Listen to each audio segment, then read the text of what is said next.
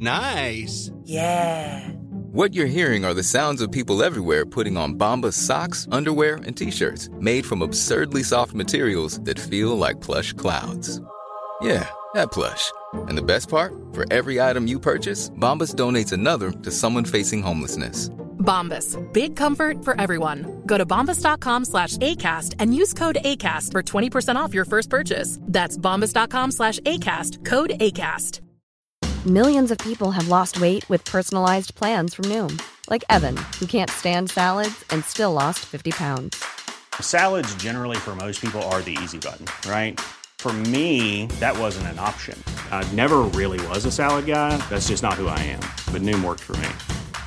Get your personalized plan today at Noom.com. Real Noom user compensated to provide their story. In 4 weeks, the typical Noom user can expect to lose 1 to 2 pounds per week. Individual results may vary. Hey, it's Ryan Reynolds, and I'm here with Keith, co-star of my upcoming film, If, only in theaters May 17th. Do you want to tell people the big news? All right, I'll do it. Sign up now and you'll get unlimited for $15 a month and 6 months of Paramount Plus Essential Plan on us. MintMobile.com/switch. Upfront payment of $45 equivalent to $15 per month. Unlimited over 40 gigabytes per month. Face lower speeds. Videos at 480p. Active Mint customers by 531.24 get 6 months of Paramount Plus Essential Plan. Auto renews after 6 months. Offer ends May 31st, 2024. Separate Paramount Plus registration required. Terms and conditions apply if rated PG.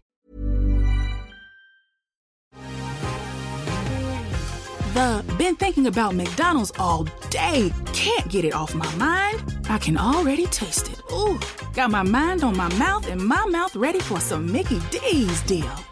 There's a deal for every moment at McDonald's. Right now, get 2 of your favorites for just $3.50. Mix and match a classic McChicken, a hot and spicy McChicken, or a juicy McDouble. Price and participation may vary. Cannot be combined with combo meal. Single item at regular price.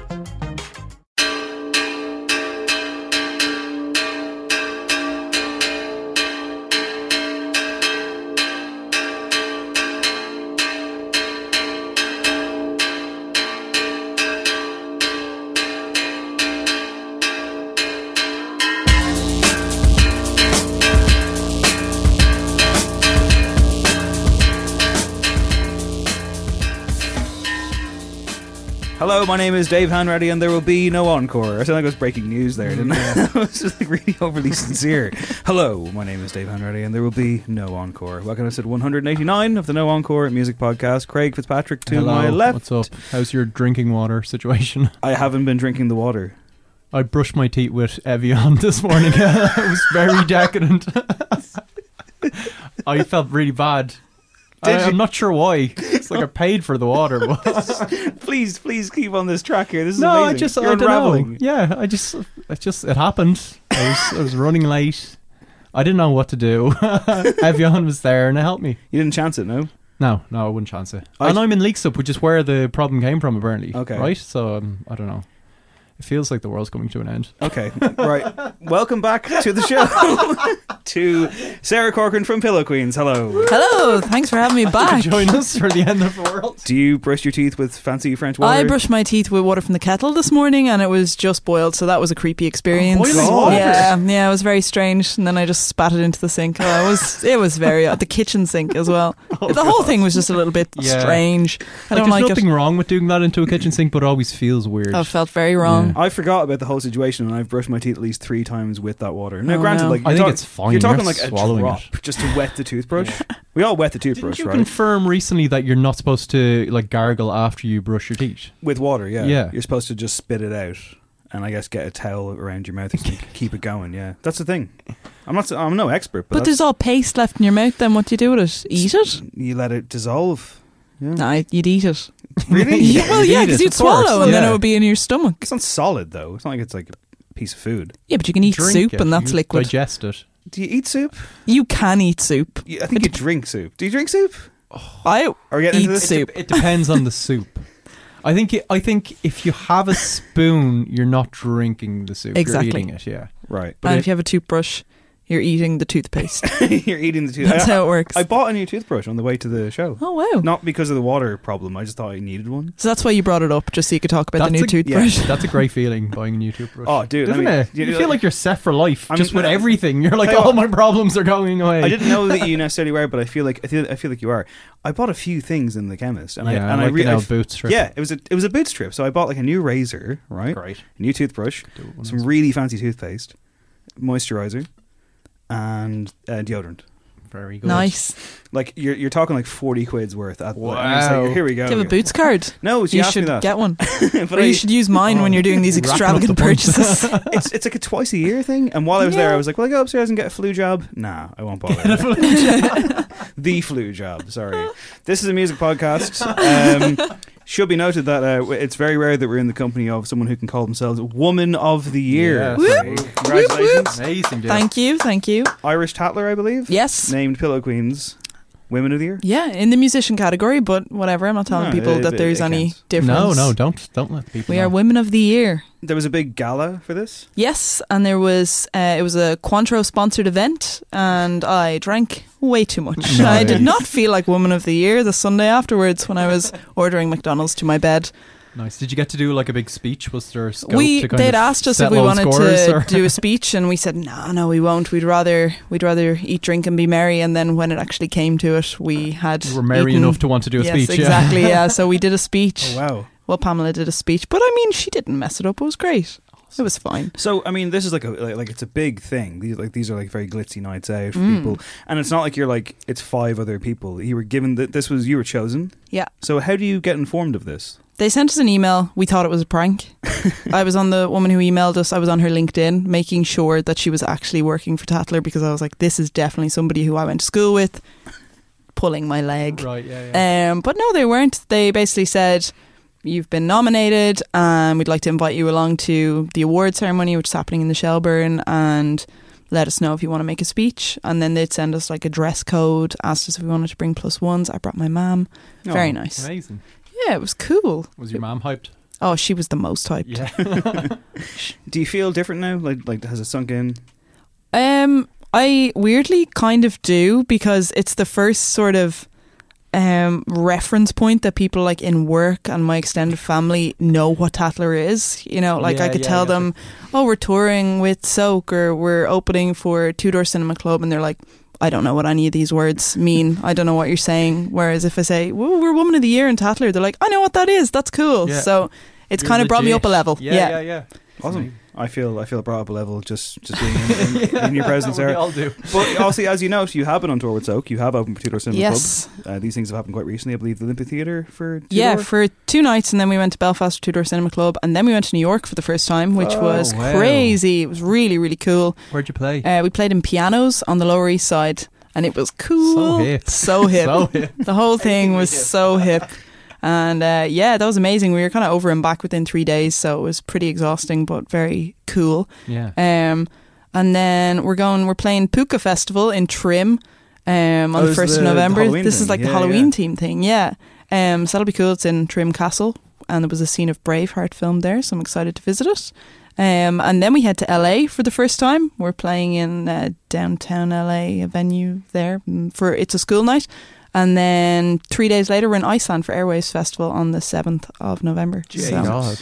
And I'm going nowhere. I'm planning on just like having a nice quiet weekend in. Yeah, it's all good. So yeah, it has been a really productive year. Yeah, super. And album on the way? Album on the way, 2020.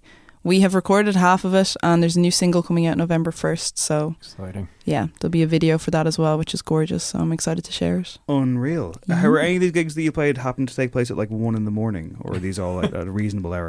I think they're all reasonable hours. I think so. Okay. Reason I ask, Craig. Go on. Don't do this. Last weekend, our good friend Dahi, of course, released his our good friend. He released his album. Showmate. Released his album, which is great, and we've been talking a lot about it. Lost is gorgeous, the name. LOSS. Go look it up. There was a launch gig in the Button Factory, late gig, and on the day itself, I was texting back and forth with Craig over here, and I was saying, like, I had decided, and I told Dahi in advance. I decided like 2 days like in advance, and then 5 times on the day itself that I wasn't going to go because I was just so crippling work run, feeling run down, you know, old man, the usual boring stuff. I was in the same boat. You very much were. And Yeah. I was like, okay, I'm not going to go. Dottie understands. It's fine. It's grand. But then I was like, committed to the whole idea. I literally got a pizza, watched Fight Club, 20 years on, it holds up. I that was a film I was obsessed with, by the way, when I was younger. Absolutely obsessed with it. I've got more problems now with it than I did have before, including the fan base who missed the point of the film. Yeah, well, that was the... But it is still great, I think. But it's 10 o'clock, it's Saturday. I've already texted Craig being like, I'm not going to go. And you said... I'm not going to go either. Yeah, and I was like, great, cool. We have that solidarity. We can fall back on each other. We're both wrecked. It'll be good. So it's like 10 o'clock, 10 past 10, and I start to get like, I should probably go. I really should probably go. And I was talking to someone, and she was like, look, it's his album launch. It's not like it's a birthday. It's not like it's a gig. It's his album launch. You'll really regret it if you don't go. I know you're fucking sick and everything, but like, you want to go, don't you? And I was like, yeah, I do. I do want to go. Fuck it, you're right. So yeah, close on, a 11:15 bus into town, stepping off the bus. Greeted by Craig Fitzpatrick.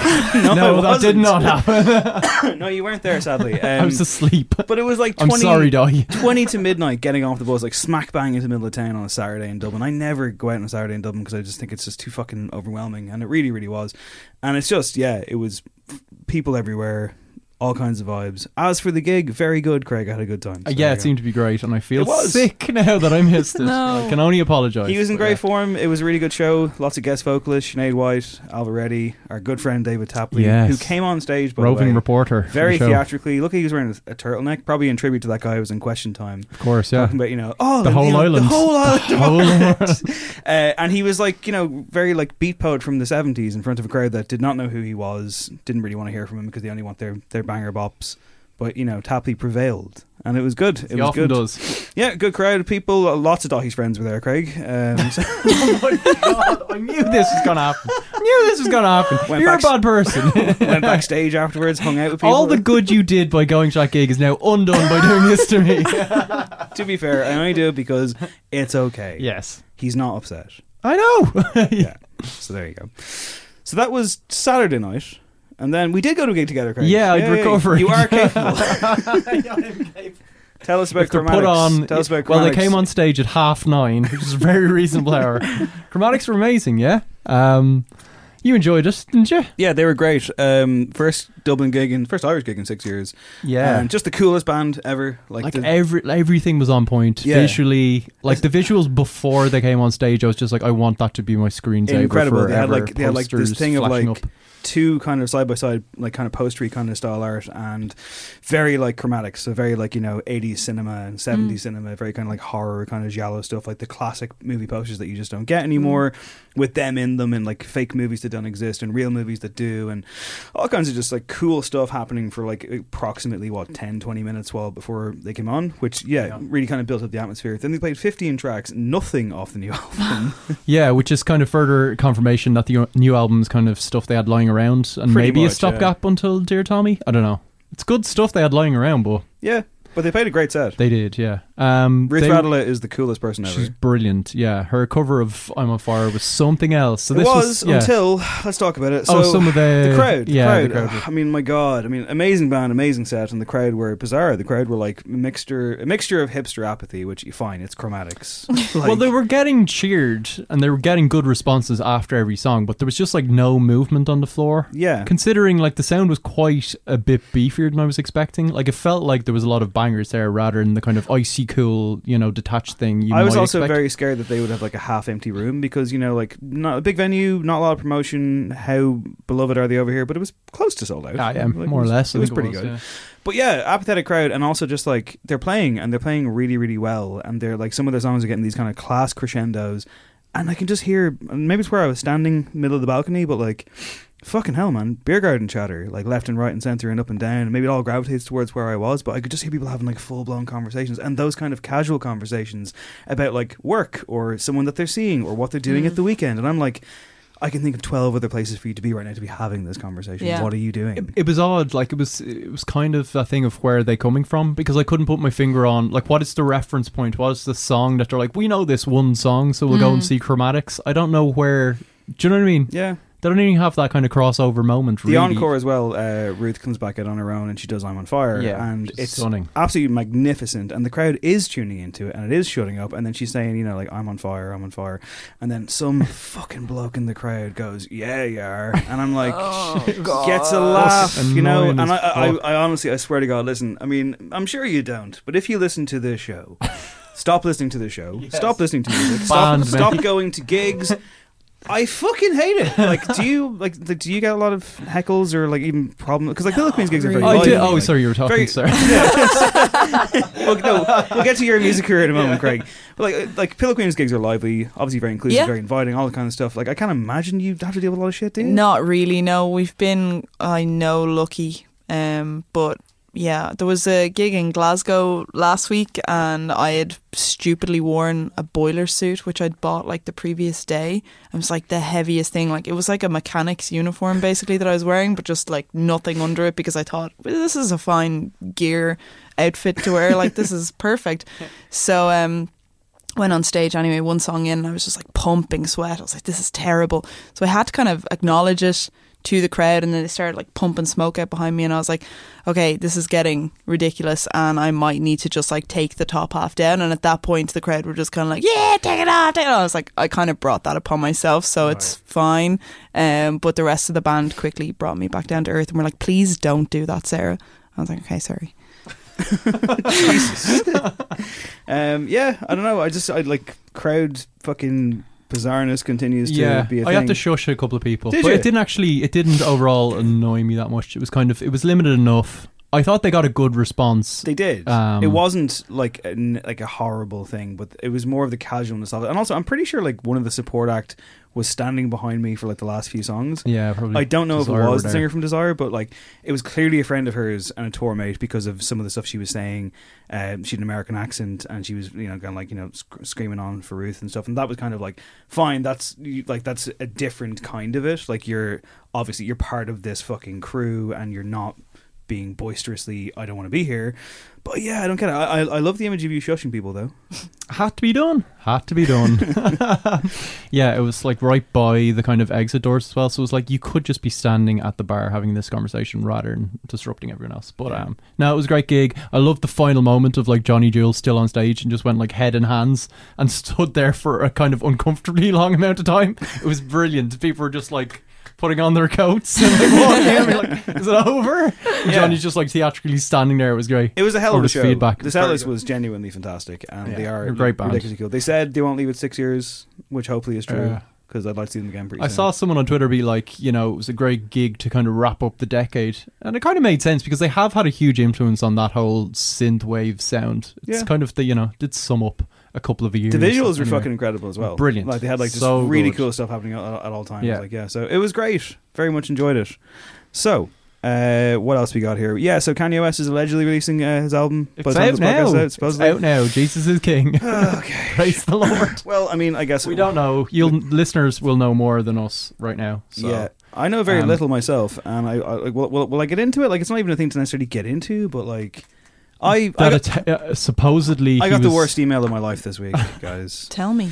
So 2 days ago I'm in work and I get an email from a record label, a major record label, and they say, hey Dave, do Joe, the website I write for, have anyone in London? There might be an event happening on Friday to coincide with the release of an album and a movie, and the artist will be in attendance. And I'm sitting there being like, whoa, and I'm like, oh my god. And there's a whole fucking Joe UK counterpart that I guess they don't know of, and I'm like, I don't want anyone else to get this. I want this. But the problems are many, including the fact that, like, recording this on the Thursday, I'm due into work at 7 a.m. for Friday. And also the overriding problem is that it's a very Kanye event where nothing is, like, he hasn't even been named. There's nothing that has been confirmed, and I've obviously been going back and forth over the last 24 hours with the label being like, what can you tell me? And they're like, nothing. We don't know anything. We've just been asked to like source people at the last minute, preferably stringers who are based in the area. So I don't know if it's a press conference. I don't know if it's a screening of the film and he's just going to be there. I don't know if it's an interview. I don't know anything. Like, and I would have to like set myself up, get the flight over. Like, they're not flying anyone over.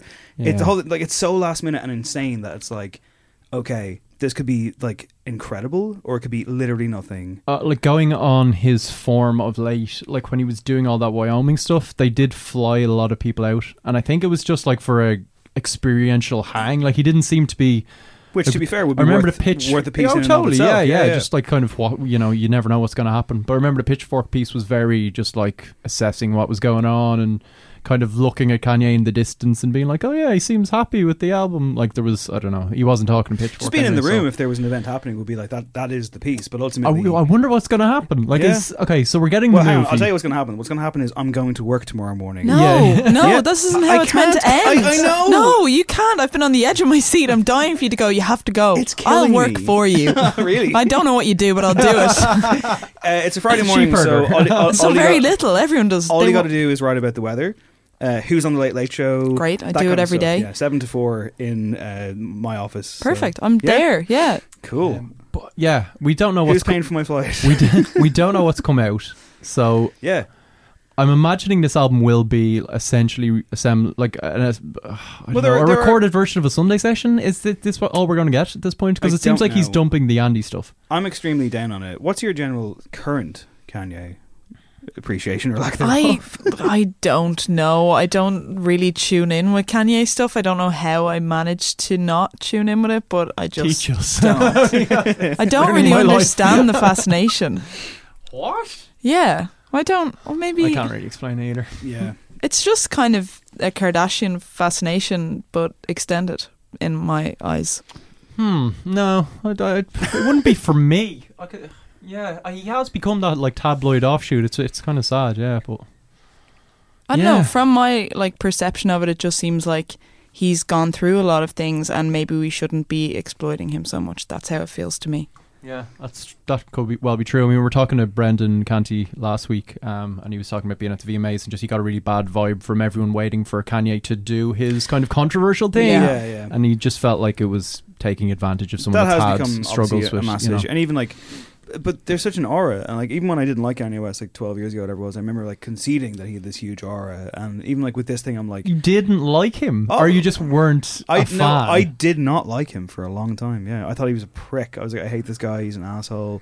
Yada yada yada. And then Yeezus came out, and I was like, oh, this is the best thing I've ever heard. And then the whole MAGA thing just really solidified your stance that you love in the door. I was like, finally, perfect. Yeah. This is a man I can get behind. An artist who represents my interests. Now, so there you go. Yeah, so there's every chance that by the time that this podcast is out, there will be an event occurring in London. I hope I'm allowed to say this. There's also every chance. Well, it's happened. I don't know essentially anything. by now. I don't know anything apart from possible event in London. His name wasn't even in the fucking. There's emails. every chance that nothing will have happened. Can you imagine as well? if it was some? Imagine if it was someone else. Imagine I got my shift changed. I paid 500 quid to get to London or whatever the fuck it is. I get there and it's like Coldplay. I was going to say Coldplay. Yeah. Yeah. Now, granted, well that wouldn't be the worst thing of all time. Be close. But I think imagine sitting there with like my Kanye West foam finger, like I'm at a wrestling event, and then like Chris Is that the same as the MAGA foam finger? We'll move on, Craig. Let's move yeah. on to the grimmest news section that you've compiled in some time, shall we? Where are you going to start? Well, there's good news because Frank Ocean is back. There's bad news because he's had to address criticism over his club night that he's put on. So he returned with some songs. A couple of singles went up on his store, which I immediately snapped up. The vinyl only ones? Yeah. Did you? Yeah. Because it's the shipping on those, not like twice. I'm going to be waiting. No, it was pretty like affordable, I think. But I'm going to be waiting forever. I'm still waiting for the J. Paul stuff I bought in April. That's never going to arrive. Are you still waiting for Endless by Frank Ocean? No, I got that. Okay. That took about 9 months, I'd say. Maybe a year. I got Blonde fairly quickly. Have never opened it. Oh. Because I don't have a vinyl player. He also dropped a proper single which wasn't part of that, which is DHL, which we'll talk about later in the show. Yes. But tying in with his return was a new episode of his Blonded Apple Music radio show. And also, sorry. You did tell me off mic, so just so that this is on record. Are you aware of Craig's problem? No, tell me. Craig has a problem with subscription services. Oh, yeah. Yeah. In that he doesn't know how to cancel them ever and just keeps paying for them long after he's used them. No Encore is kind of enabling me because it's generally for the show. Our fault, something will be like with Amazon Prime, it was the Donald Glover movie. Guava Island. Guava Island. Yeah. Which Zeitgeist moment. Which is like a really... It was fine. It was watchable, like hour-long movie, and then I just had Amazon Prime for the next 4 months. months. Before that, it was Tidal. Tidal, yeah, which took me a while to disentangle myself from. I just couldn't sign out of it for some reason. I was trying, and just Jay-Z was popping up on my screen going, "No, man, just stay. Just stay." Every time you get the email once a month, what he said to Beyonce a couple of years ago. You've authorized payment to yada yada. Yeah. Are you just like, for fuck? Yeah, it was so tough to get out of. And now I'm back on the Apple Music buzz because I wanted to get those Blonded shows because I hadn't heard them. As it turns out, I love Frank Ocean. He comes across as a bit like conceited in his like links and stuff. He's very like, I'm too cool for school, doing like ad libs, and he was kind of annoying, but the music is very good. Anyway, that's me in Apple Music for the next 6 months. Okay. But he did that new show, and he's kind of launched this club night in New York, which was on Saturday, I believe. According to a press release, Pre-P Plus paid homage to what could have been of the 1980s New York city club scene if the drug, this related to the Pre-P drug, had been invented in that era. So he's kind of faced criticism for this queer club night, essentially because what transpired was a kind of exclusive invite-only thing where music was played that didn't really pay so much homage to that gay scene of the 1980s. And a lot of people felt it was in bad taste to kind of align himself with this drug and a kind of cause that is to do with obviously the huge amounts of kind of tragic deaths related to HIV and AIDS in the 80s. And it was a very serious topic, and people felt it was a PR exercise more than anything for him. I think it was on Friday, because I think I remember reading about this on Saturday while Ireland were getting murdered in the rugby. You're right. And you're it was right, so yeah. entertaining. I loved every second of it. Don't like rugby, so there you go. Don't like rugby. Don't like the Irish rugby team. Don't like Ireland rugby fans. I very much enjoyed that match. It was so much fun. But yeah, but I was reading, like casually reading all the, like I was like, why is people giving out about Frank Ocean? And I was reading it, and I was like, yeah, I can see the argument. I'm not educated enough on the subject. I don't know too much about it. Frank Ocean, I presume, is more educated than I am, but people have in fact said that he got this one completely wrong. I believe Justice were the kind of surprise DJs that popped up. He himself was DJing at some points as well, and basically it sounds like they got the vibe wrong. I mean, I haven't been to many queer club nights. I've been to Mother like once or twice, and it sounded like it was not that. It sounded like it was very much like a sterile, almost kind of, it wasn't sponsored, but it sounded like it was sponsored, and just kind of like, you're not getting a ticket unless you're part of his inner Yeah, circle, like, or just misread the a room. name in the media. But I think anything he does is a bit of a stunt. And this isn't me like saying, oh, it's fine, but like I think if he did any kind of thing at all in any kind of pop-up guise, it's going to be go down as like some kind of like way too exclusive, way too like hard to get into, like the fucking magazines for the album that came out before. So it should be. Is this done? Is he ever doing this again? I've no idea, but I should kind of point out that Pre-P is the HIV prevention drug. And in his explanation, he said he'd been talking to a friend who didn't realise what it was. They thought it was like some type of Viagra or something. So he was putting on this night anyway, and he thought, actually, to raise some awareness around it, I'll use this name. Which kind of stands up, but then also he had merch on a site that used the name as well, and there was no kind of, now maybe the proceeds are going towards a good cause, but there was no kind of rationale or explanation around that. So it seems like a kind of rare misstep from him. Are you cancelling Frank Ocean? Is that what I'm not. I don't think it's my position whatsoever. Fair enough. Do you have the same kind of Kanye grievance, or do you agree that Frank Ocean is in fact a spiritual deity as we do on this show? I know, he's a genius. Yes. He's an absolute genius. And we'll go into the new song later. But in terms of the club night, of course it was a PR stunt, and it was ill-advised, but I don't think you can knock him for that, because like he's got new songs coming out, like he's trying to get, in people's heads again, and he's achieved that. In terms of selling the t-shirts for $60 and not really explaining where that money was going, that was a terrible idea. And I think as well, he's kind of like ignoring the class barriers to the drug that exists. It's like, yeah, you're raising awareness to it, but like these drugs are incredibly expensive, and it's like difficult to get them. So like it's difficult to get into your club night, your t-shirts are too expensive, and I can't afford this drug. So yeah, in terms of that, like quite ill-advised, but I think maybe he had a good intention. I don't know if you saw the response from Azealia Banks. No, I didn't. She did like an Instagram story response to it. Yeah. No, I kind of watched this was like in the background tab of while I was also like doing work today, but I'm fairly sure that like her response to it was like, don't be promoting this drug. If you can't stop having sex, you need to go to therapies, which was like such a bizarre response. And I thought, okay, yeah, Azealia Banks, yeah, surprise, surprise.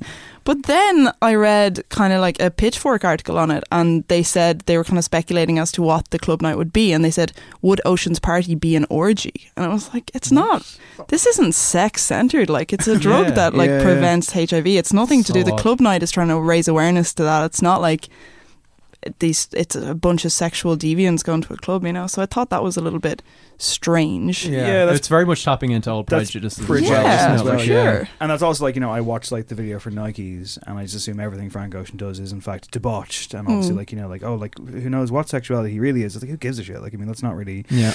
But yeah, so he's said like he kind of conceded that he fucked up a bit, and then, you know. Yeah, essentially. I mean, he said that his kind of heart was in the right place. He tried something, didn't quite work. I think we can forgive him for that. Yeah. Okay. Would you, in a different setting, would you pay $60 for a Frank Ocean t-shirt? I wanted one of the blonded ones. I might have been tempted, but they were sold out. I always worry about like t-shirts and like kind You're of not wearing one right now, so. that kind of merch from the US, because they're always massive. The sizes are never great, so it's probably a fool's online purchase. Shopping, guys, it's an issue. Minefield. Also an issue is Lizzo, who of course just in general, who this year has rattled lots of cages while also winning lots of fans. She is the subject, or rather at the centre of a copyright lawsuit. Yeah, or at least she's the conceded flames thereof. Yeah. She's conceded this kind of case. Well, it never really became a case. She's credited the writer of the DNA test line, which was actually a tweet originally. So I just took a DNA test. Turns out I'm a credited writer for the #1 song on Billboard. That's the latest tweet from British singer Mina Lioness after officially being credited as a writer on Lizzo's song Truth Hurts. So this kind of row erupted after Lizzo wanted to trademark the phrase. I just took a DNA test. Turns out I'm 100% that. Fill in the blank, essentially. Mina apparently tweeted a similar phrase in 2017. Lizzo initially claimed not to have seen it. It's the opening lyric from the song, which went to #1. She said on Twitter in 2017, while working on a demo, I saw a meme that resonated with me. I later used the line in Truth Hurts. I later learned that a tweet inspired the meme. The creator of the tweet is the person I'm sharing my success with. So hang on, if I may jump in here. Yeah. So what you're saying, Craig, is that like if someone takes a tweet that you have come up with, uses it as a lyric in a song, you're technically a co-writer of the song, or you can be.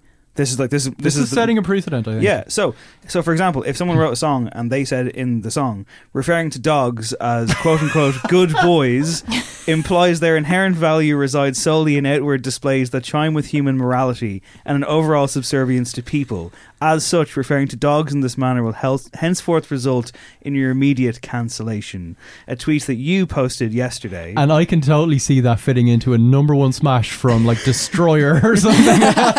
So hang on, just get on it, Dan. On that tweet, before we go back to Lizzo, I've had at least one person message me and ask, "Is Craig okay?" people think I was really annoyed. I think people just don't get your humour. Like, and I was like, yeah, I think he's fine. I was like, I think he's probably just having a long week. We all are. But also, one last thing on Craig's Twitter, if you want to follow him, at Craig East Lane, because, and I'm jealous I didn't think of this. Yeah, it's genius. What your is entire genius? Bio is. Because you have 898 followers, it's 898 Craig fans can't be wrong. I have to keep changing it. You update it every day. I update it more than I tweet, which wouldn't be hard. How many of those fans are those weird sex bots that you follow? I cleared out all those out after we had Craig our talk. used to follow back everyone who followed him. Automatically. I didn't like dive into whether they were Russian bots or sex bots. Some of them were very clearly not real people. And yet innuendo. I just feel bad if people like follow me and I don't follow back. I don't know. Yeah, okay. So I'm a people pleaser and a bot pleaser. Sex bot pleaser. Sarah, you also use Twitter. You also tweet things. So if someone lifts one of your tweets, what are you going to do about it? For the purposes of a #1 song. Yeah, no, sue. I want that money. You know what I mean? Like, Lizzo can afford to share that. It's fine. It's interesting that it's like something from Twitter, because remember when Beyonce's Lemonade came out and Ezra Koenig from Vampire Weekend was credited on Hold Up, because, you know, it has that line, hold up, they don't love you like I love you, which was kind of a play on Wait, they don't love you like I love you from Yeah Yeah Yeahs. Mm-hmm. But people thought Ezra was credited because he tweeted as a joke years before, hold up, as in just like, it's funny that it's hold up, they don't love you like I love you. But he actually wrote the song, but people thought he was getting credited for a tweet. So this has actually come true 3 years later. All right. I'm fine, guys. I'm fine. Are you sure? Absolutely I'm going to fine. follow you on Twitter after this anyway, definitely. 899. I'll have to change my bio. But it's just, I love it. It's so matter of fact. It's so glib. Yeah. It's perfectly glib, you. yeah. It's glib, Yeah. it's glib. He's Thank glib, you. everyone. So yeah, part of this also is that there's a couple of lads, Craig, who are trying to like get credit, and they've been shut down, and they're not getting any credits. There you go. It's a victory. Oh, they claim to be like in the room when the song was being written. She Yeah. said, "Yeah, that didn't happen, lads." That gig is coming up. Did you manage to get tickets? I didn't. I wish I did. Yeah, she's playing the Olympia.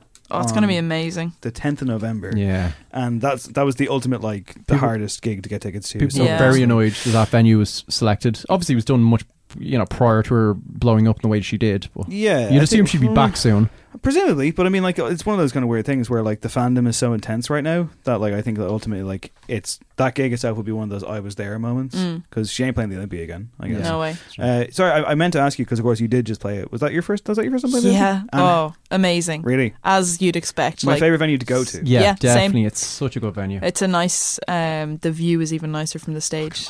Oh, it's incredible. Really, really cool. And my parents got a box to watch Nice. the rest of the show from, so I joined them up there. That was Fancy. very, very exciting. Good night out for the woman of the year. There you go. A woman I saw this year, Craig, Yes. is Maggie Rogers. I saw her in the Academy back in February, and everyone, like, people have been giving me grief over this. I'm like, oh, very loud crowd. And they're like, you were next to the bar. I'm like, yeah, because I couldn't get anywhere. I couldn't get anywhere further. I was gonna like, And also, you were drinking heavily. so I was gonna elbow my way into the crowds. But it could have been worse because Maggie Rogers has been subject to kind of, I guess, unwanted catcalls and Yeah, sexual verbal based harassment, leering. essentially. Yeah, which, to be fair, not to be fair, but what I mean is, like, this is not the first time, and like even that night in the Academy, there was lads kind of saying some stuff that I was like, oh no, this is fucking gross. What are you doing? So not It's not so uncommon, odd. obviously not acceptable. It's so odd because it's kind of a "what are you hoping to achieve here" thing. It just doesn't make any sense. But sure, like, it wasn't a million miles away, that guy at the Chromatics gig. Yeah, I've had a few I feel that drinks. hopefully that was closer to a kind of "well done you," but it just came across as gross. Yeah, it was really Do you know what I gross. mean? Yeah. I don't know. Some woman did shout out, "You're unreal," which was great. Yeah, Jeremy Kennedy gets it all the time. You know, like, we all, it happens. But it's just, I don't know. To me, like, and this is not me like trying to justify it or anything, but like in instances like this, whether it's someone heckling someone at a comedy gig and trying to, like, be as funny as the comedian or something. Usually alcohol is involved, and there's I think also there's this huge tension of not being able to sit still and say nothing for 5 minutes, let alone an hour and a half. And ultimately, it should be enough that there's a gig happening in front of you, or if you're in the cinema, a film on the screen. But I think it's clearly not a uniquely Irish thing, but I think to me it feels like quite an Irish thing in a lot of ways. I think people just freak out and just have to fill the fucking silence. I know when I'm talking to someone, I feel that way. If we're ever like in the pub or something and there's like a gap, I'm like, ugh. Like, But you don't start telling them to get undressed. Well, no, I'd like to think I don't do that, Greg. Yeah. So basically, what happened here is Maggie Rogers was playing a gig and got this treatment, and effectively has stood up for herself and wrote a big very kind good. of spiel. I on think it. she handled it really well. Yeah, did, she's yeah. great. She's fucking like very She's eloquent, amazing. very cool. And will it make a difference though? I hope so. I mean, it seems to have gotten a lot of attention, the videos on YouTube of it actually happening. And she doesn't sort of hide her anger about it, which I love, because I think these things happen all the time. And sometimes people are like responding in a sort of, oh, stop talking and then just move on. But she was like, don't talk to me like that. Yeah, like, I'm here. And it's she's not kind acceptable. of, she acknowledges like the vulnerability of, I mean, just being a woman first and foremost, but then like being a woman on stage is that magnified. So it's like, okay, I'm standing here, I'm really vulnerable, and you're objectifying me. And what do I do with that? Her response was great. She did say, I was stunned, furious, fuming, confused, and also on a really basic level, it really hurt my feelings. Which is just, it's just like not a fucking cool thing to do. Yeah, and also, I mean, like we kind of joked about this off mic, but like, so I'll just be full honest here. Like we aren't like, oh, Sarah's coming in this week, let's have stories that will reflect what you go through in the industry. But the next story is about sexism in the industry. So like a lot of people are apparently quitting music as a result of this. Yeah, this was the UK's musicians union. It just did a kind of survey, and the new figures suggest that almost half of its members have experienced harassment at work. And they've called on the British government to extend protections related to discrimination and harassment. I'm sure the British government will get around to that any minute now. There's nothing else to be doing. But I guess, I mean, and this could be like a really stupid question, I apologize if it is, but just for, like, your experiences in the music industry are obviously going to be like markedly different to mine if I was a musician. But like, is there a climate out there like I mean, like, how valid are you see people on Twitter kind of start threads and say things like it's not it is getting better, it isn't getting better, etc. I mean, obviously Pillow Queens, we see great headlines, we see like things are going incredibly well, and this is not me saying, hey, listen, give us a fucking, you know, like, horrible backstory here, but I guess just as someone who goes through the industry, this question might be even sexist, and I apologize if it is, but I'm just curious as to your own kind of point of view. Like, we definitely exist in a bubble. Like, we play gigs that we choose to play, and we're very lucky that we get to do that, but it exists in every industry, and it's probably getting better for certain people within that industry, but like, it happens all over the place. It's mostly just microaggressions and things that you wouldn't even be able to recount if somebody asked you to, but like,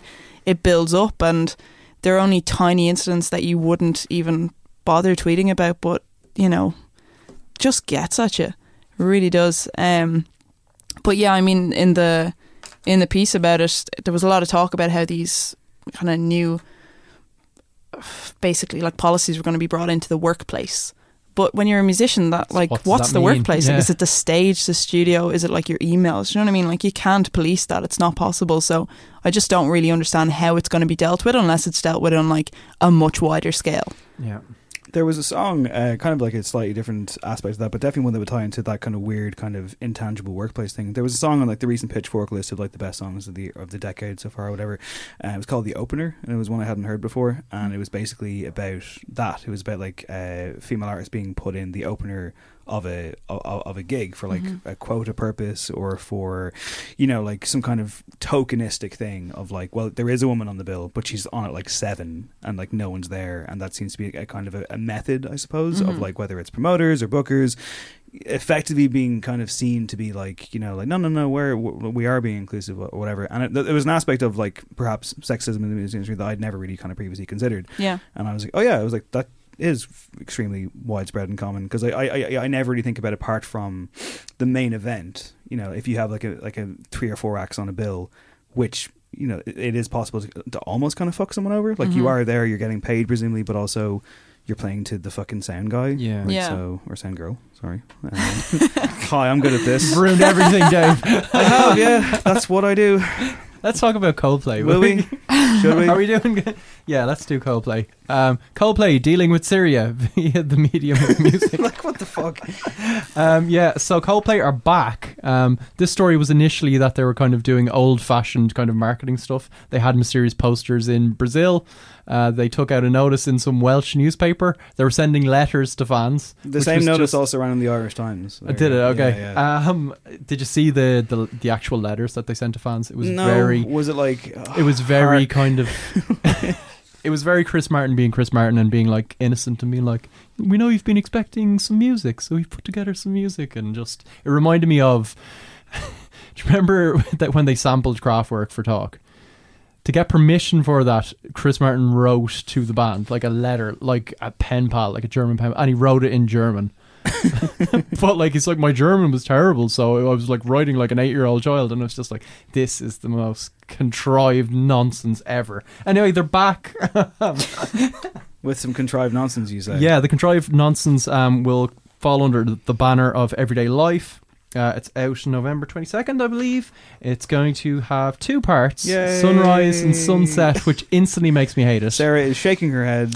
My notes for this, it just says Coldplay, long grown. They promised they were breaking up. Why more songs? A double album? Jesus. That's it. Fuck yeah. They did say they were breaking up. They did. Up. Yeah. I celebrated, and then they came back. And they haven't stopped. Yeah. I don't even remember that. Well, hang on, Maybe I just didn't believe them. Is this the most recent one where like this is our last album, or was there another one that I think missed? There was another. I'm not too sure. I remember just being elated. The last and album then was supposed disappointed. to be the last album. Like, it was, but because of Chris Martin saying that. Like, this is more contrived stuff where he's like trying to make the band more interesting than they are. He'll just be like, he's always saying, this is like the last record we'll ever make. It's too tough. And you just know in the studio it's cups of teas and they're all polite and it's grand. To be fair, as someone who, like, you know, would be like more pro Coldplay than not. An apologist. Not an apologist, great, no. I can't see how making a Coldplay record is tough. Like that sounds. Can we backtrack there? So Yes. you're a Coldplay fan? Not a fan. Huge. Fan is too strong of a term. I'm going to have to stop listening to this podcast. I'm really sorry. I just think that they're okay, and they have the occasional good song, and like you can kind of make a good playlist out of that. You know, I may have done that. I do have that playlist. If you want that playlist, at me on Twitter. I don't. Follow Craig on Twitter. I'd some time for the early stuff, of course. Oh, really? I like talk. Ghost Stories had some tracks. You on get it. really mad at me when I say that their Johnny Cash song is great. Oh, yeah, I can't bear it. They wrote a song for Johnny Cash because, of course, they did. And Johnny Cash had the decency to pass away before he had to sing it. Jesus Christ! So they did it themselves. And of course, Kingdom Come. Wasn't there a Bowie thing where he was like, "No, not your best" or something? Yeah, Like, they wrote a song for Bowie and sent it to Bowie, and Chris Martin was on the phone with Bowie being like, "So, are you gonna do it, David?" He said, "No, I don't think so. It's not one of your best, is it?" That was it. Christ. So he does have a phone. He doesn't need to send people letters. I guess so. Okay. Yeah, He's yeah. old school. The last album, A Head Full of Steam, was full of like Head Full of EDM. Dreams. Yeah. Not Head Full of Steam. A Head Full of Steam is a go-between song. Sorry, Okay. far It was better. full of EDM and stuff. As a matter of fact, I dug out an amazing anecdote from an interview around the time of that record when it came out. There's a song on the album called Hymn for the Weekend. Are you aware of this? No. So the song called Hymn The for the Beyonce Weekend one. with Beyonce, and it's very like kind of trend chasey, you know, big name feature, let's do this. So in the interview that he did, right, he's asked, Hymn for the Weekend came out of that process as a very different kind of Coldplay song. How did it start? Read the whole thing, please. Chris Martin's answer to this question, and this is not made up, This is what I'm talking about. is as follows. The original kernel was that I was listening to Flo Rida or something, and I thought, it's such a shame that Coldplay could never have one of those late night club songs like Turn Down for What? What would we call it if we had one? I thought I'd like to. privilege. I That is violence. I thought I'd like to have a song called Drinks on Me, where you sit on the side of a club and buy everyone drinks because you're so fucking cool. I was chuckling about that when this melody came, Drinks on Me, Drinks on Me. Then the rest of the song came out. I presented it to the rest of the band and they said, we love this song, but there's no way you can sing Drinks on Me. So that changed into Drink From Me. Which is way better. And the idea of having an angelic person in your life, then that turned into asking Beyonce to sing on it. And she did. So there you go. Because they're all mates, aren't they? They're pals. Beyonce will sing on anything, though. Do you remember she was on that Eminem album that was not very good, and No. she was like the best thing on it, but it still sounded like she just did it in 10 minutes, like the one as I a gave favour. 0 out she of had to- 10 to? Yes, possibly? it was. Yeah. So yeah, I will listen to this Coldplay album. You won't? No. You will? Probably for this podcast, I'll probably have to sign up to Deezer or something. Well, sorry. The notion that Coldplay would have a song like Turn Down for What? What? Which is way better than any Coldplay songs, I must say. Debatable. Okay, are we done here with the news? Or is there anything else? Yeah, we don't really want to talk about Elton John and Madonna being catty, do we? Or Bernie Sanders playing some song at a rally? I got rid of that one because All right. it's gone. Too much politics in Too my much politics. I podcast don't show. take anymore. Okay, let's bail into songs of the week. Yes. Do you want to start us off, Craig? Yes, Frank Ocean is back, as we just discussed. This song is DHL. Should I say five? Should I say five? Take that rewind, now rewind. Ooh, ooh, baby be mine. Ooh, ooh, baby be mine. Got a pack, came from the DHL. Just got up with a pack, got out of pack, came from the DHL. Just got up like a bell, got out of pack, walk outside jail. Just got up like a tail, got a pack, jail, spill this, got a pack. So that was DHL, named after the German delivery company, I believe. Did you not look it up, no? No. But it's kind of obviously a bespoke European delivery company he's I'll gone look with it up rather than right American. now, okay? Please do. I think actually he had posted on Instagram previously a photo of like a DHL branded plane, and he was like, if I ever get an airplane, this is the one I'm getting. So he's a lot of brand affinity there. This is kind of in the realm of a Nikes, I guess, right? It's like we're in that, moody synth basement again. It's very American founded German company. okay, Yeah, that's, fair enough. It's very carnal. It's very like he's talking about sex again. I don't know. Like there's some rapping there. It's quite murky, and I don't think there's much like razor sharp stuff going on underneath it. That was quite hypnotic, but it didn't really leave a huge lasting impression on me. Like, I like it, but as a song, I loved it. I thought it was great. It kind of left me wanting better headphones because I feel like the production was better than my headphones could even take. The sound's great. I thought the production on it was mega. I loved it. I thought it was really good. I had pretty high expectations and they were met. I enjoyed it and I'm looking forward to hearing more. Okay, I enjoyed it. Yeah, I'm kind of somewhere in between, guys. I'm the King Solomon on this one, I suppose. Like it didn't feel like in that tier of Chanel or some of his other kind of loose. That is a standalone. But I don't think his standalones have ever reached that kind of god level for me. Maybe I just prefer it as part of an overall picture or something. I'm surprised about this headphone business, though. Surely you've got great headphones. I really don't. No. Really? Yeah. No, it's one of those things that I should and haven't yet. This is insane. Yeah. It's life-changing, it really is. Sarah, you're a woman of the year. Get it together. I'm kind of hoping somebody will get them for me for Christmas. All right. Okay. The request is out there. It does seem like there's an album following this quite quickly. I know, Famous Last Words. I don't think so. The lyrics on it were like, okay, I'm sorry to quote, but like, I think it's new, it ain't new, boy, old files just turned 2, nothing new, files sitting on my drive. Like, he's basically just like, I've got all these old things and you're not getting them. Like, I feel like we're being trolled. Some of the visuals around it suggested that there was like, it was part of a greater whole, though. I don't know. Are you gonna, like, when that vinyl comes, are you gonna like make some kind of red twine conspiracy wall out of like all the individual? I already have it. Of course, yeah. Of course. Yeah, I liked it. I think it was nice and immediate. You know, it's kind of with it straight away, good production, etc. I would definitely agree that it is one for good headphones. Hopefully, you get them for Christmas. Thank you. I guess lyrically, it's kind of oblique, right? It's Frank Ocean. Yeah, well, but he does kind of good narrative stuff. The likes of Ivy and Pyramids, obviously. I think that's more. I like when he kind of applies himself in that way. But yeah, I'll take what I can get. I hope Frank Ocean takes it on board there, Craig. Like a mid-tier Frank Ocean song is still better than most things. So, yeah. But what about a Destroyer song? Is that That's also better than most things. I'm a big Destroyer fan, and they're back with Crimson Tide. Box of fuzz. He's not a child, he's 25. He's never felt so alive. Crimson Tide. One more dead rich runaway. Who gives a shit? Must be nice, must be the rain. When lightning strikes twice, the funeral goes completely insane. The funeral's insane. The funeral's insane. I don't think that's based on the Gene Hackman. You fucking that's exactly what I was about to say. It's Denzel, wasn't it? Yeah, not based on the mid-90s tense submarine-based thriller. Although Gene it could Hackman be. It wouldn't surprise you. With a script punch-up by none other than Quentin Tarantino, don't you know? By the way, I've once again missed my chance to see Once Upon a Time in Hollywood again. It's on again this weekend. Yeah, it is. It's on Saturday. Yeah, I've seen it. Did you like it? Yeah. Oh, no. I wouldn't go back to it, but like it was an enjoyable watch. Oh, wow. Did you? I'm going to see it this weekend. Have you seen it yet? I think I'm going. No, I haven't seen it. I still haven't seen it. Wow. You haven't seen it at all? No. Okay, well, it's on Saturday. Okay. Do you want to go? That might be a plan. Yeah, that might be a plan. Yeah? I'll see how I'm fixed, but yeah, I need to see it. It's Fucking like the unreal. last showing, isn't it? Yeah. I think so. I keep thinking it's the last showing, and then Sarah, do you want to come? She's so dumb. I'm away, unfortunately. Are you away on Saturday? Yeah, I'm heading to Wexford. Okay. Well, if anyone wants to come and see, if anyone wants to come and see Once Upon a Time in Hollywood in the Lighthouse Cinema at 5:30 on Saturday.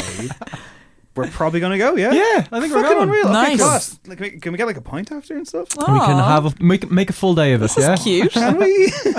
As for Destroyer. Yeah. So it's what, 2 years since we had some Destroyer stuff. Ken, which was my album of the year. I'm being a big Dan Bejar fan.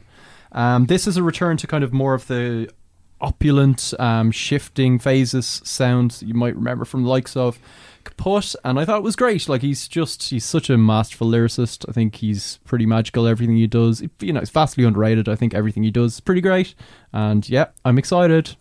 I had never heard of Destroyer, full disclosure, before this podcast, and I'm a new fan. Yeah, it's amazing. Okay, extensive notes here because I had some rambling thoughts when I was listening to it. So it's the best opening lyrics of all time. Yes. I was like the laziest river, a vulture predisposed to eating off floors. No, wait, I take it back. I was more like an ocean stuck inside hospital corridors. Fantastic opening lines. Amazing. Lyrics generally really good all over the place and kept kind of I just kept stopping to start writing lyrics myself. Like, I thought it was incredibly inspiring, which it was like, Pillow Queen's music is nothing like Destroyer, but I was like, lyrically, this is right up my street. Yeah. Loved it. I think it sounds a little bit more like I wrote here like a more self-aware Sufjan Stevens, because you can imagine the song in the background of Call Me By Your Name, but like a parody of Call Me By Your Name. Okay. And then that led me on to saying that it kind of reminds me of like a Disney villain singing in like his voice a Disney song. It's very like, I thought it was like the Scar and hyena scene from The Lion King, and where they're like singing there. And that was even before he talks about a vicious stampede, which I think he's clearly inspired by The Lion King. What else did I say? I think the piano part in the interval sounds like Tegan and Sarah Back in Your Head, which is only a good thing for me. Yeah, it's great. Amazing. Love the line, he's not a child, he's 25. Lana Del Rey's got competition for her this is like condemnation. This is like a genius annotation happening. Listen, I loved this song. So good. What else? Just overall, like, really cinematic. I thought the music video was amazing, and I'm going to be listening to loads more of this. Start with Ken, I would say, because I'm not a Destroyer guy, but I loved that album quite a bit. Kaput is probably the best known from 2011. He's done a bunch of stuff. Like, I remember the first time I ever heard his voice was on a track by, and I presume like a one and done band, was it, like, called Swan Lake? Yeah. And it's a song called Spider, and it's probably the worst song I've ever heard in my entire life. And I remember being like, this is so bad, I will never like anything this guy does ever. And then, like, he does some really good stuff. Every song he puts out is like the best novel you've read that year. Do we think he's more of a 1994 original animation Lion King or a 2019? Yeah, no, 100%. I haven't even seen the new one. I'm purely referencing that one. Do we need the last 2 minutes of the song? Yeah, need all of it. I feel, because it's very like stream of conscious, but it feels actually quite sculpted. Like, everything he's doing is well placed, and it's it's kind of a nice water feature rather than a stream. I don't know. Okay. But the villainous thing is definitely on point. Like, I always feel like his songs live in the same world of like a Leonard Cohen First We Take Manhattan, where he's doing that wry, you're not sure if you should be rooting for him, but you kind of are. Like, yeah, he's great. And there's an album following in early next year, I think January, which is great. All right, I liked it. And lastly this week, it's the return, long awaited I would say, of Selena Gomez. Back with 2 tracks, but we only had time for one of them. This is Lose You to Love Me.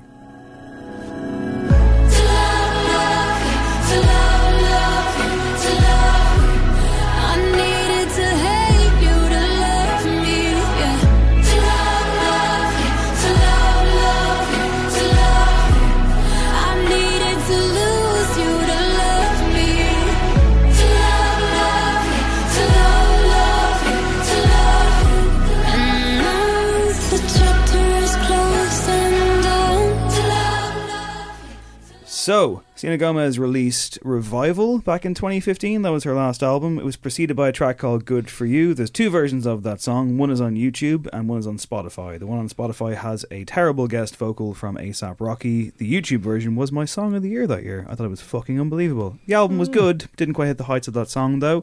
But, kind of won me over, I guess. And she's got some really good stuff even before then. Kind of went away, has been in the wars in various different ways, and has kind of done some stuff here and there. Like, she did like a cover for that 13 Reasons Why show. There's been talk of a gospel album of her own. I don't think this is necessarily going to be it, but it's very clearly informed by her breakup with Justin Bieber. Yeah. And it's very big. It's also quite cinematic. It's very, I can see some of the religious undertones in it as well. And a couple of people I know who have heard it have had a very big emotional reaction to it. So on that level, I think it works. Yeah, I liked it. I mean, when I first heard it, I thought it was a huge departure from her other stuff, but then I realised I thought she was Demi Lovato. So they're different people. So when then I realised she is her own person, I enjoyed it more. I thought it kind of sounded like Ellie Goulding meets 21 Pilots or something. Whoa. Okay, yeah. Maybe it was just the forest burning imagery from the first verse. But Craig, your 2 favourite acts right there. So. I kind of like the verses. I think lyrically, like, she's kind of, raking over the ashes of a relationship, and it's quite like stoic and it's kind of detached, and I think that's quite, it's like understated, it's not too overwrought, but the chorus doesn't really do it for me, because then it becomes like this boilerplate anthem, and it felt it's a bit Lighters in the Air, isn't it? Like, even like the title felt a bit trite. Like, Lose You to Love Me just felt like something that you see on Instagram posts. Do you know what I mean? Like, you hang in there, which I thought kind of undermined the rest of the song, which was way better, kind of balanced and stuff. She's a really interesting artist. It's good to have her back. obviously all the talk around this is just like, you know, whether it relates to Justin, and, you know, we have that so much with pop now where it's just like, can you pick out lines to become memes? Can you further some conversation about like a story arc of a couple?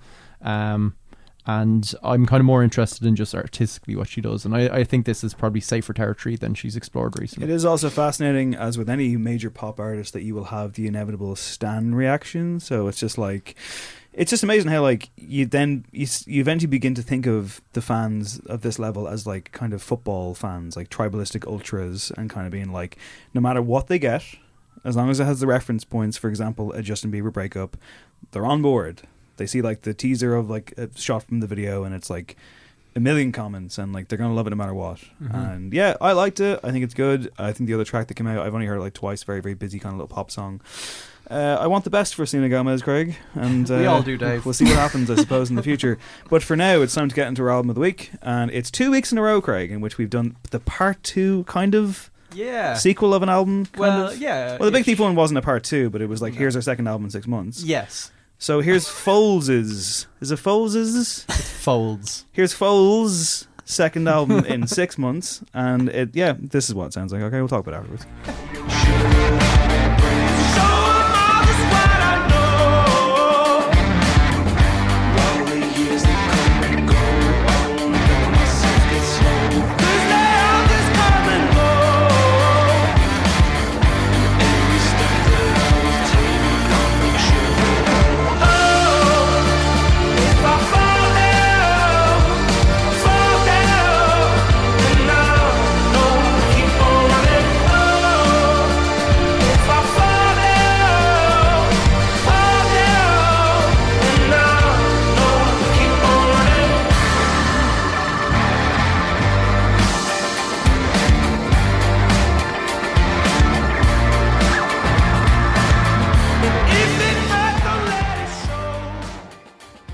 That was The Runner by Foles. Craig, who are they? Foles are a 4-piece from Oxford who arrived in about 2005. It was right around the time that kind of like effervescent second wave of Britpop led by the likes of Franz Ferdinand and Libertines was kind of curdling a bit and becoming very landfill. They stood out because they had kind of quite a mathy approach to music, and they were, you know, talking about making techno with guitars. They were kind of well-read, studious, and also kind of strong-minded young men. And they were kind of beloved on indie boards across the UK, which I might have used to frequent. But 14 years on, they've actually managed to kind of maintain and actually grow as a band. So they've balanced that thing of, you know, becoming actually an arena rock proposition while still getting good reviews, which is quite difficult to pull off. And they still seem like a vital force. Earlier this year, they made maybe their biggest kind of artistic statement to date, releasing the first part of this 2-part double album, Everything Not Saved Will Be Lost. I think it got kind of, we talked about it on the show. I was a big fan. Other people were not so much maybe, but I think across the board they were getting, you know, career high notices. Like, it was kind of quite well received. Were they? Yeah. Okay. There's a lot of strong reviews for it. This is part 2.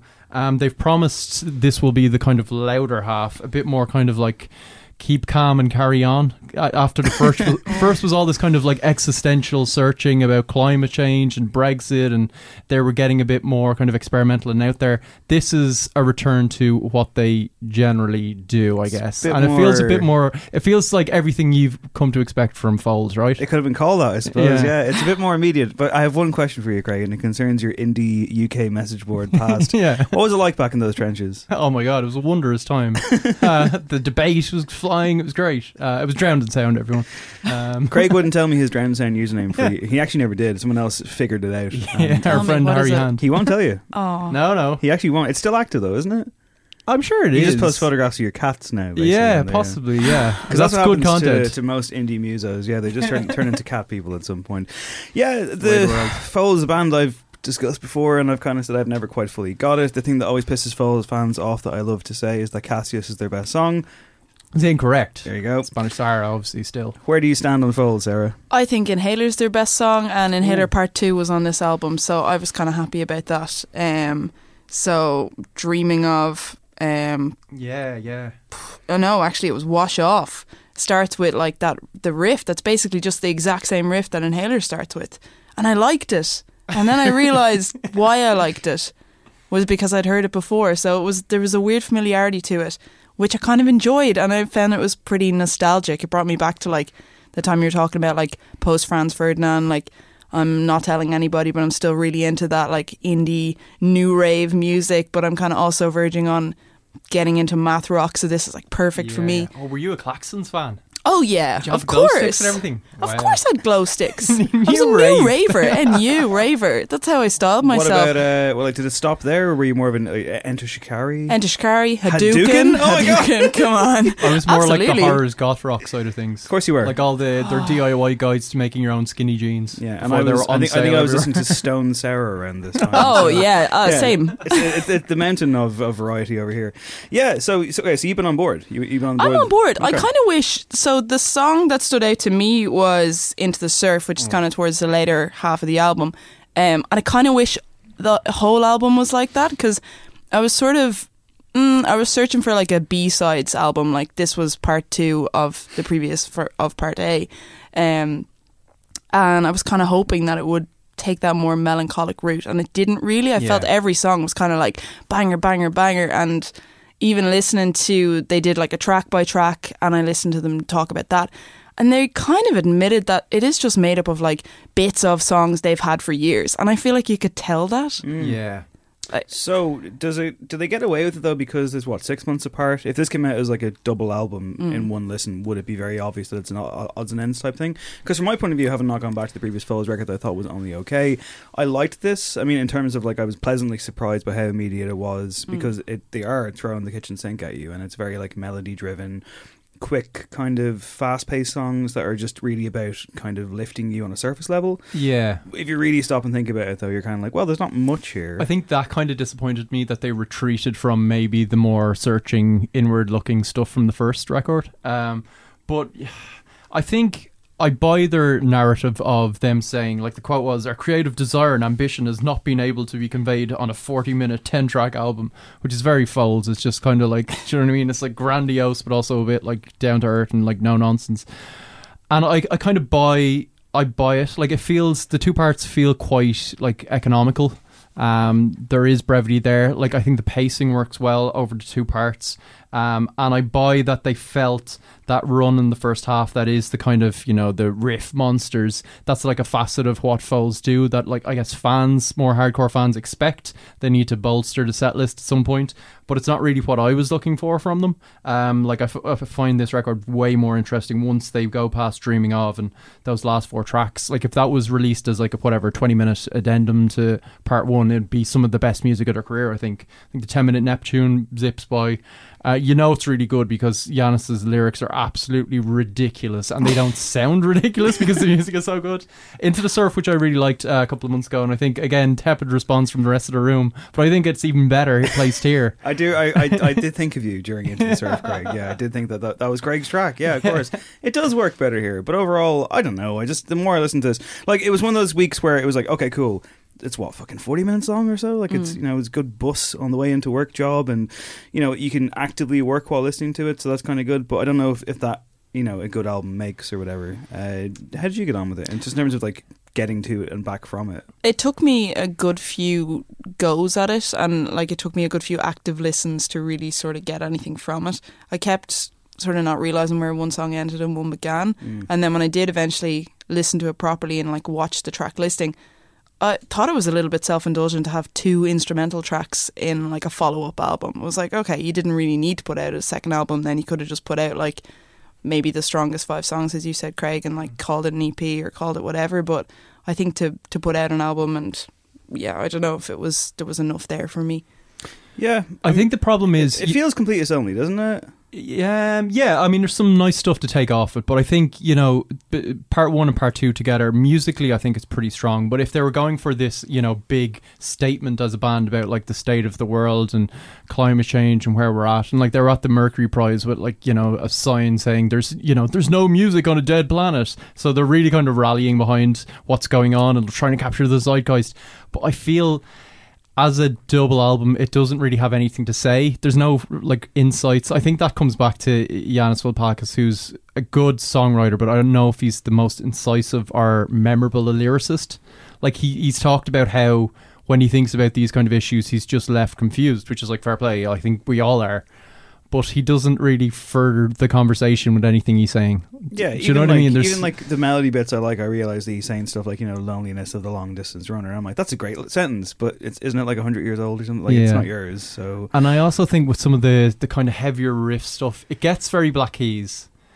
And like with something like Black Bull, like Giannis has talked about how sometimes when I'm on stage, like, I really dip into my masculine side and I become like almost obnoxiously masculine. I play this character and it's nice to just channel that sometimes. Like he's being kind of ironic and detached, but he's not really. Like they're kind of having their cake and eating it too, because they're still doing those kind of quite knuckle dragging songs, which I think is kind of beneath them, no? Is it a good guitar record?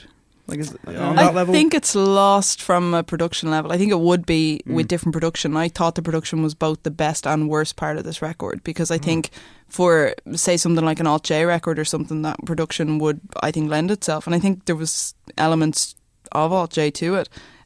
But because there's really like heavy drums, trashy drums, this kind of washy guitar stuff, and then these like in your face riffs, it's kind of getting lost because there's all these like layers and synths and stuff happening at the same time, so it's kind of hard to differentiate what's going on. I think they self-produced as well, so. Really? Yeah. The Pitchfork kind of burial of the record on Twitter and everything, the soundbite was overcompressed mush, I believe they said. Oh, really? Everything sounds like overcompressed mush, and I was like, it does. Harsh. Like, I'm attracted to glossy production. I'm attracted to kind of short kind of indie bursts. That's why I think Cassius is their best song, but even though I know no one agrees.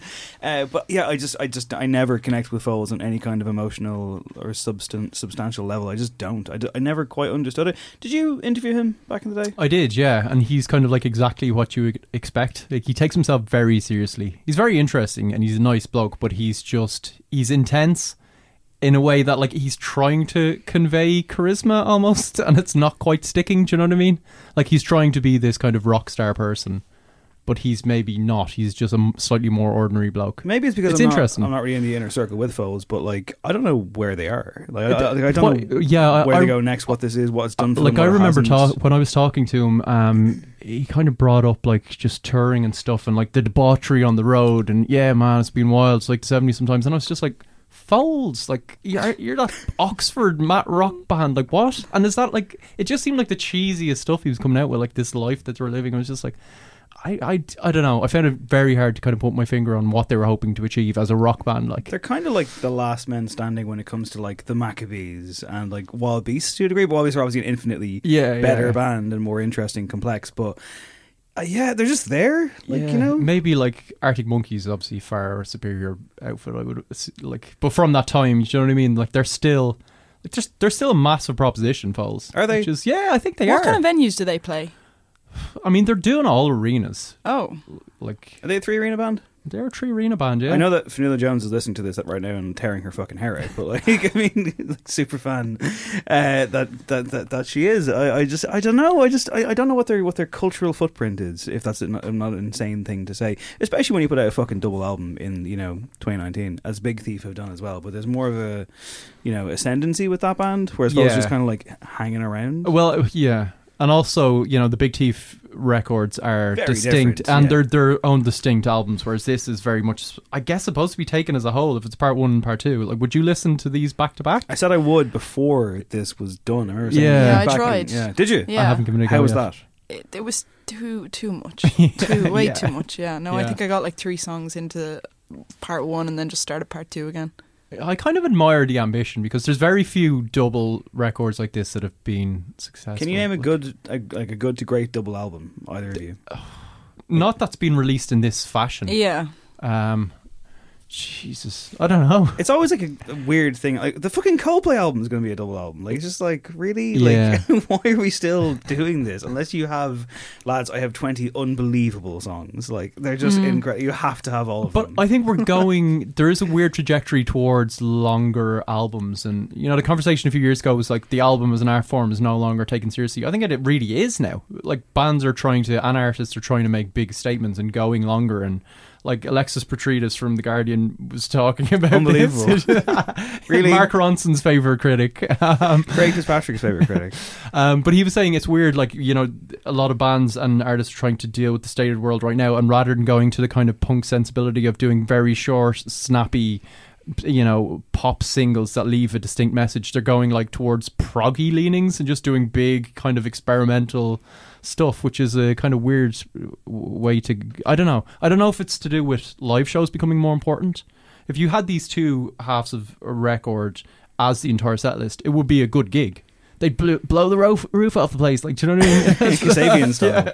Yeah. Well, let's ask the musician in the room. I mean, like, you're currently working on an album, I presume. That's the case. Yeah. Not being released in 2019 in this deluge of Irish music. So, double album then, or no? Like, absolutely not. I don't know. Like, we would maybe have enough material to do it, but we wouldn't do it because I don't know. Quality over quantity, I suppose. Yeah, like, you can definitely pick your best songs. You don't have to be like completely precious over 20 songs, I think. The kind of one rationale I see working for these is that when they have songs that can be so long and they feel like they have to be kind of digested almost of themselves regardless of the rest of the record, I think a lot of the highlights from both records might be diminished by sitting next to each other because there'd be so much to take in. Do you know what I mean? Yeah. So I think this kind of way of releasing things kind of works. It's more digestible. If they really feel that the stuff is strong enough, that works for me. But as an overall statement, it's not there. Yeah, 6 out of 10. Yeah, I'll give it like a 7. Yeah, I think overall maybe verging on an 8 because I did think part 1 was much more interesting. So you mean combining the two? Combining the two, I would give it nearly an 8. A double album 8, which is just like fair play for trying. Okay. Well, yeah, there you go. That's Foles. I tried, I really did, and like I was with it for a while. And then I was like, actually, no, it's all right. It's okay. This episode of No Encore was engineered by Eve Murray, our sonic architect, who we adore. In the other listening corner, listen to a few things this week. Craig, as noted at the start of the show, rewatched Fight Club, so I've been back on the soundtrack to that. It's a good soundtrack. It is a good soundtrack. It's a great soundtrack. Yeah, the Dust Brothers. Whatever happened to them? Apparently, I don't know, actually. Apparently, they were around for some time. Like, still are to some degree, but like that was like obviously the commercial kind of mainstream peak, and I just never saw them or heard from them again. Yeah, but it's a great soundtrack. It is a great soundtrack. Score, rather. Brothers were Odelay and all that kind of stuff back, weren't they? I think so. Yes. Yeah, and there was some kind of legal battle over the name with somebody, the Chemical Brothers, I believe, actually. So what else? Yes, 2 forthcoming Irish albums as it gets very busy in the next few weeks. Jape, Sentinel. The title track emerged, and I tracked down the album. I'm giving it 2 spins. I very much like the title track. Yeah, it's me kind too. of chamber poppy, Elliott Smith vibes. It's really, really gorgeous. Friend of the show, Brendan Canty, who was on last week, has said that it will win the Choice Prize next year. That's wow. Big statement. Bold prediction. So there you go. I've heard it twice, so I couldn't possibly say, but it is of a high standard. That's the Canty bump. It's of a high standard. It's definitely very different to the last album, this Chemical Sea. There's very little in the way of bleeps and bloops, as Danny from the script might say, and did say to me. That interview's coming soon, by the way. Also, I've been listening to for more of those pearls of wisdom. Wait, seriously, man, wait till you fucking read that interview. It's unbelievable. Okay, so right, I've also listened to the long teased Mango and Mathman album, Casual Work. Amazing. What's it's it like? It's good. Yeah. I mean, again, like I've had very little time. It's absolute dross. Imagine. Yeah. I haven't heard. I'm joking. They've dropped the ball like you wouldn't believe. I've heard it like again 2 listens or so far this week, particularly into the first half of it, which kind of kicks off with some spoken word stuff into that Lisa Hannigan featured track, I love which that came one. out. It's really good. That's great. Yeah, very 90s house vibes off it, which is what I took from it. But I'm sure like Mango's probably like, no, it isn't. I have no idea what you're talking about. So yeah, stacked up 15 tracks, Craig. 15 tracks. There's lots of interludes though. Okay, that works for me. Yeah, that's fine. Lots of spoken word stuff. So yeah, it's too early for me to tell on either record, but they're both going to be, I think, in the conversation in the next few weeks. Excellent. Which is a good thing. Sarah, what have you been listening to? Ooh, I've been listening to one of my favourite bands, our Philadelphia-based Saddle Creek band Hop Along, and the lead vocalist from that band, Francis Quinlan, has released solo material for the first time. Okay. And it's a song called Rare Thing, and it's from an upcoming EP, and it's pretty phenomenal. Like, I had no idea it was coming, and then it was just dropped, and I was like, I really hope I like this, because I like everything else that she touches, so very hopeful, and I did. I love it, so that's on repeat, as well as Big Thief's new album, which I just can't stop listening to. So. Do you prefer to the other one, or is that a thing? I'm trying to like follow from Craig's thing of like, well, they're all part of the same statement. To tell. I prefer not the single. I think it's incredible. Yeah, So it's amazing. like that's really on repeat. And I don't think it's very like any of their other singles that they've put out. Like it's kind of more long-winded and there isn't like an obvious hook really in it. Yeah. It's just like a lot of Sustained kind of power, lyrics and she's saying a lot of important things. I think it's great. I went back to Parquet Courts. Did you? Yeah, Wide Awake, to be specific, which was last year's album, but it's brilliant. I think it's one of the best rock albums of the last few years. Check it out, guys. But yeah, they're a great Brooklyn band, great lyrics. Check them out. So Songs like Tenderness, Total Football. I figured it'd be Get like, on it. I just figured it'd be like Burt Bacharach this week or something. I haven't listened to Burt in a while. Not since Paddy Hanna played support for him. That kind of inspired me to go back to the wonderful songs of Burt Bacharach. Apparently not a great bloke. Really? Yeah, I think he abandoned his daughter or something. But he was nice to Paddy Hanna. That's all that matters. Wrap it up. Thank you so much, Sarah, for coming in as we pivot towards a lawsuit at the end of the episode. Fantastic. All right, Eggs Music this week comes from a hotly tipped Cork-based act. I think I have done no homework on this whatsoever because I've been so busy, as always. However, I like the track. The band are called Happy Alone. The song is called Lucifer. It's a really good kind of sub 3 minute ambitious art pop jam. And it's called Lucifer, and it's nearly Halloween, so what the fuck else do you want, you know? That's what it is. Here's the song. Bye.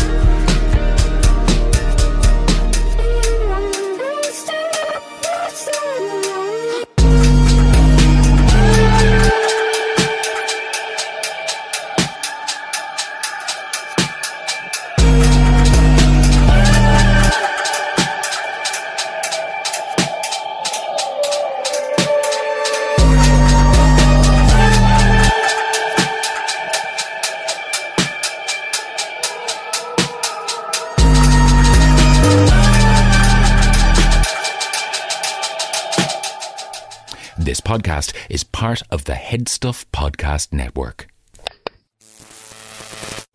Check out my summer picks. Here I'm at Total Wine for rosés and Zinfandels. Cool. Here's my boyfriend picking craft beers. Does he work there? Oh, he's more than a summer fling. Wondrous selection, helpful guides, ridiculously low prices, Total Wine and more. Planning for your next trip? Elevate your travel style with Quince. Quince has all the jet-setting essentials you'll want for your next getaway, like European linen, premium luggage options, buttery soft Italian leather bags, and so much more. And it's all priced at 50 to 80% less than similar brands. Plus, Quince only works with factories that use safe and ethical manufacturing practices. Pack your bags with high-quality essentials you'll be wearing for vacations to come with Quince. Go to quince.com/trip for free shipping and 365-day returns. Even when we're on a budget, we still deserve nice things. Quince is a place to scoop up stunning high-end goods for 50 to 80% less than similar brands. They have buttery soft cashmere sweaters starting at $50, luxurious Italian leather bags, and so much more.